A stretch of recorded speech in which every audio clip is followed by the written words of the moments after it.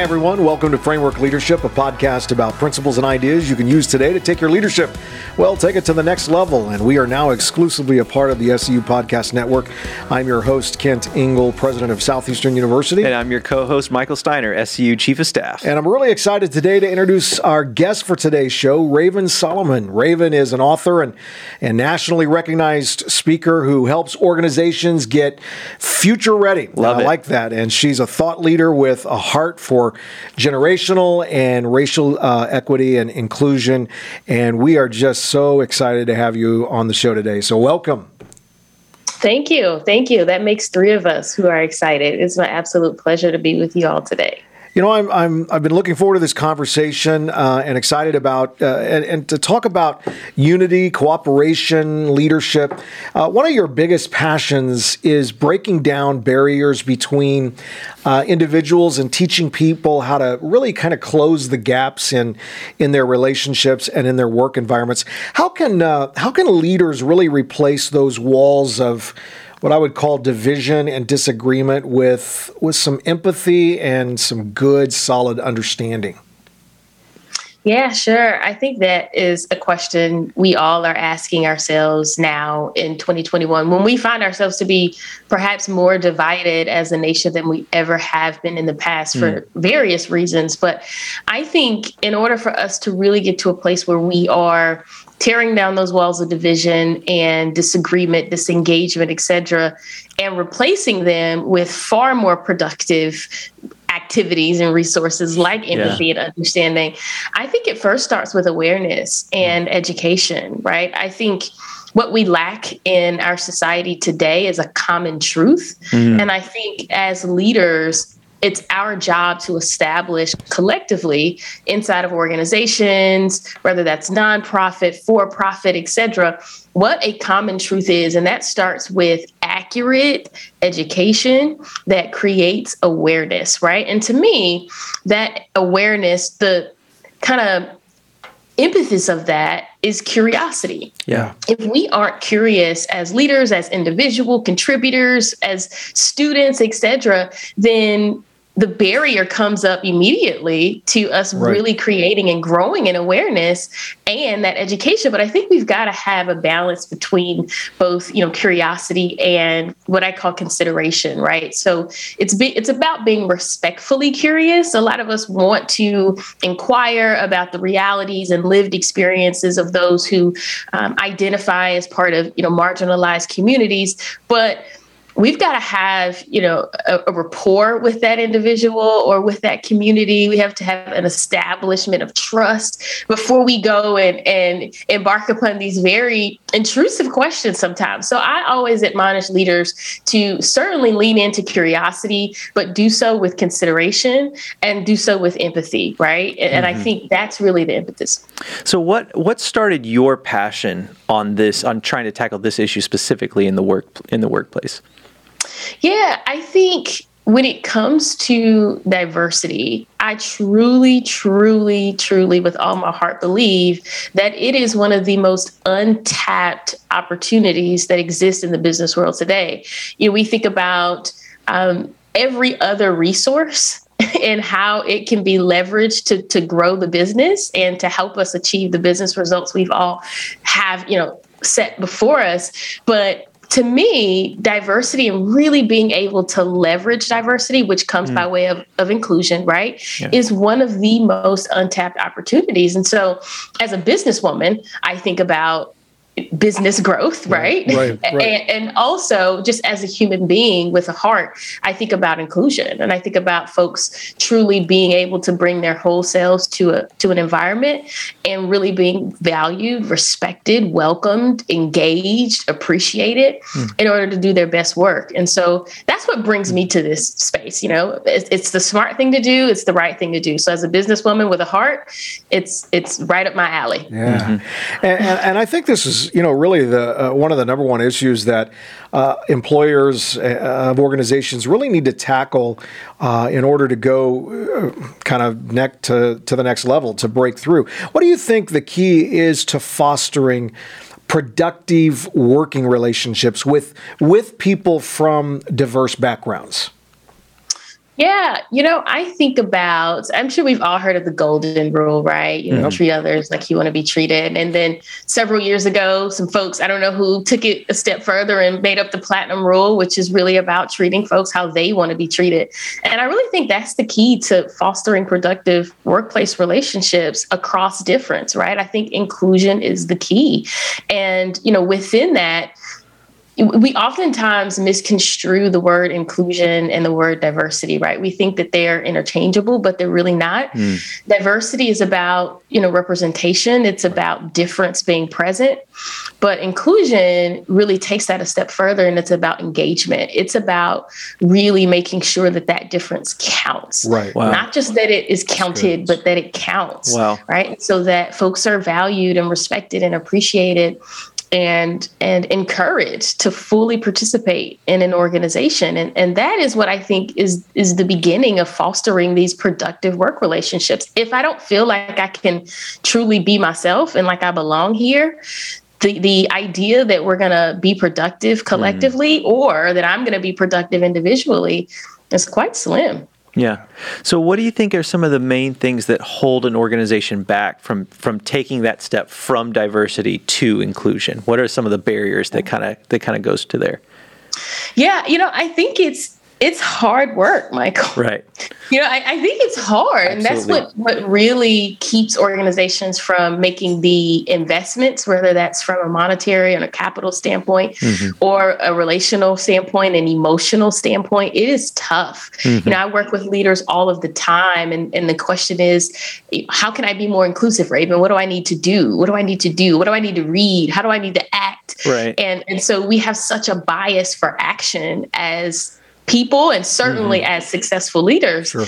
But it really is a slow process that deters people. It is a heart process.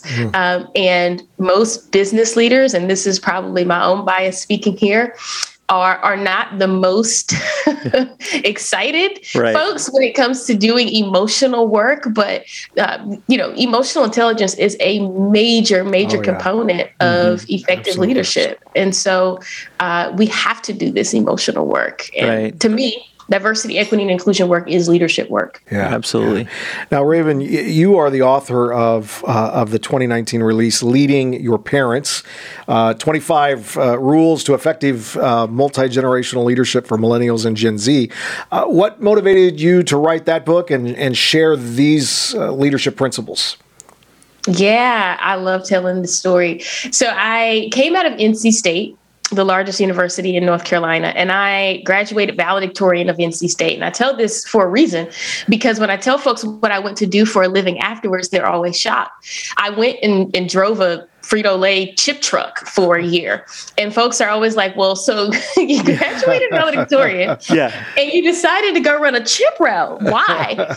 And in short, I knew that it was just a part of my training, right? And what appealed to me was this servant leadership-like approach to their work. And I understood that if I was going to effectively manage and lead a team of route salespeople, that I would have to do the job myself, truly to understand and empathize. And so I took the job, ran a route for about a year, and then I was handed my first team of 16 men who were old enough to be my parents. Wow. And so we had a lot of differences to overcome, for sure.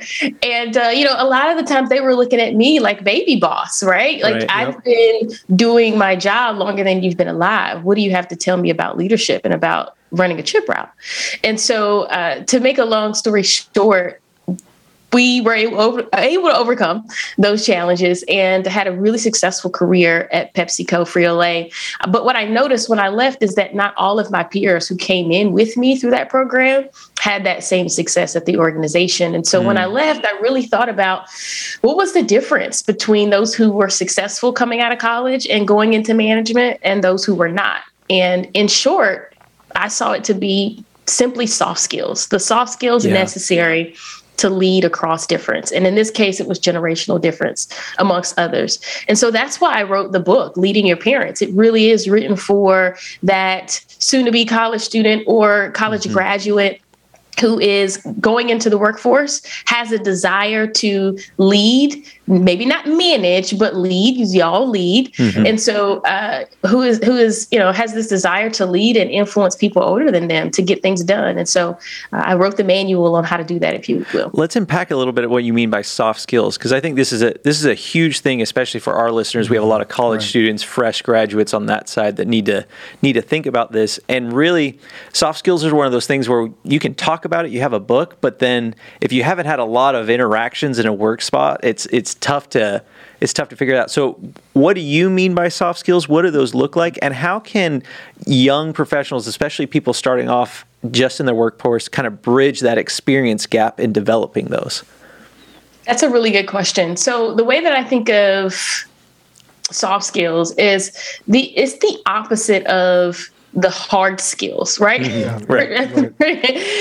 And so if you think about the hard skills, you're typically thinking about technical skills, functional skills, right? So if I'm a coder, the skill of writing code. If I am a runner, it's the skill of running, right? If I am a production assistant, it's the skill of actually producing the item. Those are technical skills. The soft skills are the things that we often take for granted that are necessary to actually get those things done with other people. So soft skills are things like communication, interpersonal communication to be specific. It could be conflict resolution. It could be negotiating skills. It could be influencing. So influential leadership. Leadership itself is a soft skill. Emotional intelligence, networking. We can go on and on and on down the list. And folks often think of those things as things that are either natural to you or that are not natural to you. But the reality is they are indeed skills, meaning that they can be developed. But to your point, it takes education and it takes practice, right? And in our classrooms, we're not oftentimes taught those soft skills. Right. Yeah. I was reading a book, Captivate by Vanessa Van Edwards. She talks about this exact thing with soft skills. And what she recommended is, she said, you don't actually realize how often you are interacting and have opportunities to practice these skills. Things like she recommended for memorizing people's names that you just learned, right? How often are you watching TV shows where you're getting bombarded with characters' names, and we don't use that as an opportunity to practice those kind of soft skills of memorizing someone's name, learn different things with your friends? How often are you actually practicing that empathy? And we don't think of those as opportunities because it's so, different between work and personal life. But I think there's so many opportunities we have in a day to develop those skills if we will take the time to learn about it, think about it, and see at that spot. Yeah, I want to go back to talk a little bit about communication because, again, there are clearly a lot of differences regarding how I think generations act in the workplace and what skills they carry in their positions and opportunities. But I think experience obviously is a huge element to achieving success. But I do think this communication piece, this authentic communication, is important. So, what qualities do you think, as you look at communication, are lacking in the workplace specifically to communication, interpersonal communication as well? Yeah, I think the biggest thing lacking, especially today when it comes to communication, is empathy. Yeah. Right. And listening, active listening. We often listen at this point to respond. We're listening for that one thing that we disagree with, or for that one opportunity for us to provide what we think, et cetera. So we listen not to truly understand and not to empathize and relate, but we listen to respond oftentimes. Yeah. And so I think one of the biggest opportunities that exists within the workplace for us to truly grow an environment of inclusion and collaboration is really empathy, being able to perhaps put yourself in the shoes or the position of someone else mentally. And folks, when I talk about that, will often say, well, I can't necessarily put myself in the position of someone who doesn't look like me fully. I'll never understand what it's like X, Y, or Z to do this. But Brené Brown, I think, puts it really well when she talks about the definition of empathy. To her, she says, empathy is not connecting exactly to the experience of someone else. Right. But rather connecting with the emotions that underpin that experience. Absolutely. So going back to when you were working in Frito-Lay and coming up in the Pepsi-Cola, leading a team of 16 people older than you, how did that play out for you in that scenario? What did it look like to connect with people on that level? Yeah, I think one of the biggest things was really taking the time to understand what mattered to them. I knew what mattered to me coming into the door. That's huge. And what should matter to us as a team. But what mattered to them was vastly different. And that was generational. Sure. That was also kind of functional. It was hierarchical, et cetera. And so, for example, one of the things that I learned very quickly that mattered to my baby boomer team members was respect. Yes. It really mattered to them. It mattered that I asked them their opinions, that I allowed them to contribute to our team meetings, that I showed reverence and appreciation for the things that they had gone through and what they now have to contribute to our organization. Just because I'm the leader doesn't mean that I can't learn from you on a day-to-day basis. And so it also took some humility on my end to truly provide that respect. So learning what matters to folks, if you think about love languages, if you've ever heard of those. Right. It's the same thing as it relates to leadership. I call them lead languages, and they're different across generations. But the lead language that I've assigned to baby boomers is respect, right? It's that you give them that, you tend to get the best out of them as a leader. You know, I know one of your passions is definitely fighting against age discrimination and addressing kind of that generational divide of individuals in the workplace. You actually have a podcast called The Generational View, which discusses a lot of these topics. Obviously, generations can have, different approaches to their career. So tell us about your podcast, what strategies you found that are most effective when it comes to dissolving this intergenerational conflict. Yeah, I'm so glad you asked about the podcast. So the podcast, as you mentioned, my name is The Generational View, and it really exists to provide a glimpse into the differences that exist across generations, right? So I invite folks of different generations to hop on and share their generational view around a specific topic. And last season, it was all about race, racism, and racial equity. And so we were able to invite folks of all different racial backgrounds of different generations to really unpack how we experience and perhaps view race relations, racism, all the things correlated with race, especially in the workplace. And so it's really been a phenomenal opportunity for me to listen and then also to provide a window for our audience into conversation that absolutely needs to happen. And so we want to be a model for the cross-generational conversations I believe we should be having at our dinner tables, in our communities, in our churches, etc. Yeah, another thing I thought maybe you were going to ask a question, but another one of your passions that I love is the advocating for equality, and you help people of all backgrounds kind of understand how and why a generation can truly impact how they view, how they understand, even combat racism. My question is, how can leaders appropriately discuss issues and advocate for various causes when it comes to their work environment without compromising their position or even their role? Yeah, I think the key to that is courage. Is courage, because to be honest, to some, you may compromise your position. Right. But I think as leaders, we have to ask ourselves, what is our position? Right? What's our role? Why am I here? Am I here to make folks feel good even within, inequity? Or am I here to truly provide equal opportunity and access and fairness and impartiality to everyone? Am I here to grow a business? If I'm here to grow a business, then I understand that diversity and inclusion is an avenue to that. right? And so I think we've got to ask ourselves too, who am I as a leader? Who do I say I am? What are my values? What do I stand for? And if I say I stand for things like authenticity and integrity, which most of us do, transparency, etc., then me challenging us as team members and organizations to have these very difficult conversations and to create equity, which is very much so a critical and actionable task. If I'm here to do those things and I say I stand for that, then I've got to be courageous enough and bold enough to say, you know what, to some, my position might be compromised, but I know what my position is, and this is where we're going as a company.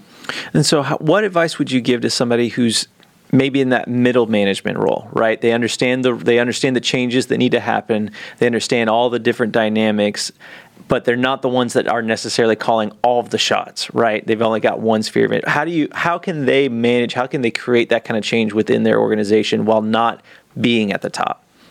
Yeah, I love that question. That's a great question. I think the mid-manager is actually the most powerful person in the organization for many reasons, but certainly when it comes to creating an environment of inclusion. Because if you think about it, when folks leave organizations, you've heard this all the time. When folks quit bosses, they don't quit, companies. Right. Yeah, it's huge. Yeah. And so, as a mid-level manager, you have the opportunity to really create an environment of either exclusion or inclusion. It's not the CEO that does that. The CEO and the C-suite drive the vision for that. But you as a mid-level manager are the executor of those things. And so you've got the opportunity to model and exhibit inclusive behavior or exclusive behavior as a leader. So, for example, one of the traits we talk about of inclusive leaders consistently is really having this courage. We talk about having curiosity. We talk about having cultural intelligence, all of those things. You don't need a CEO's backing to be more courageous today, or to be more curious, or to grow in your cultural intelligence. So I think mid-level managers are where it's at.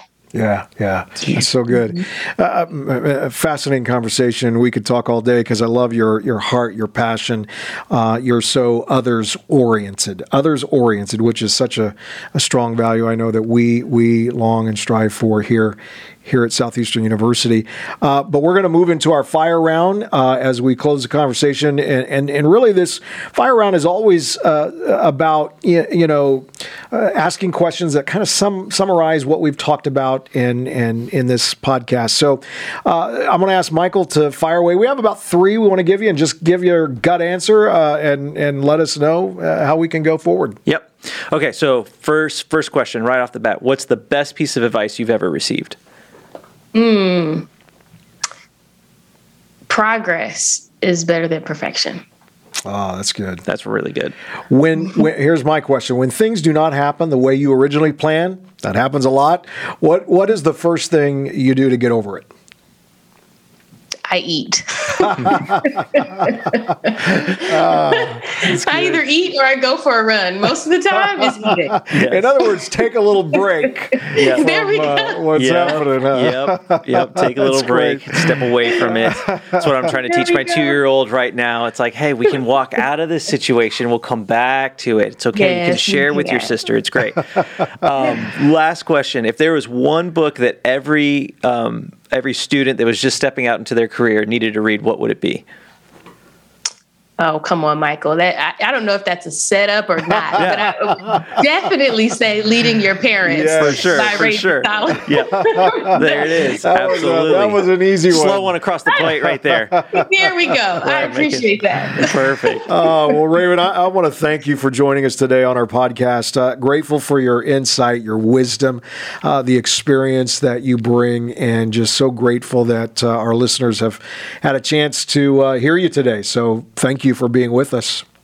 Absolutely. It's my pleasure. Thank you, Kent and Michael. I've enjoyed it. Awesome. And if you want to stay up to date with Raven, you can follow her on Instagram and Twitter at Raven_solo. You can also check out The Generational View wherever you get your podcast, Spotify, Apple, iTunes, across the page. And then if you're going to keep up with us, check out more leadership content. Check us out on Instagram and Twitter, Kent_Ingle and at Kent Ingle. And if you are watching us on YouTube right now, make sure you hit that subscribe button, that like button, so that you can get more leadership content right to your page. You can also join us on our newsletter. Sign up at kentingle.com. Thank you so much for listening to Framework Leadership today. Take care, everybody.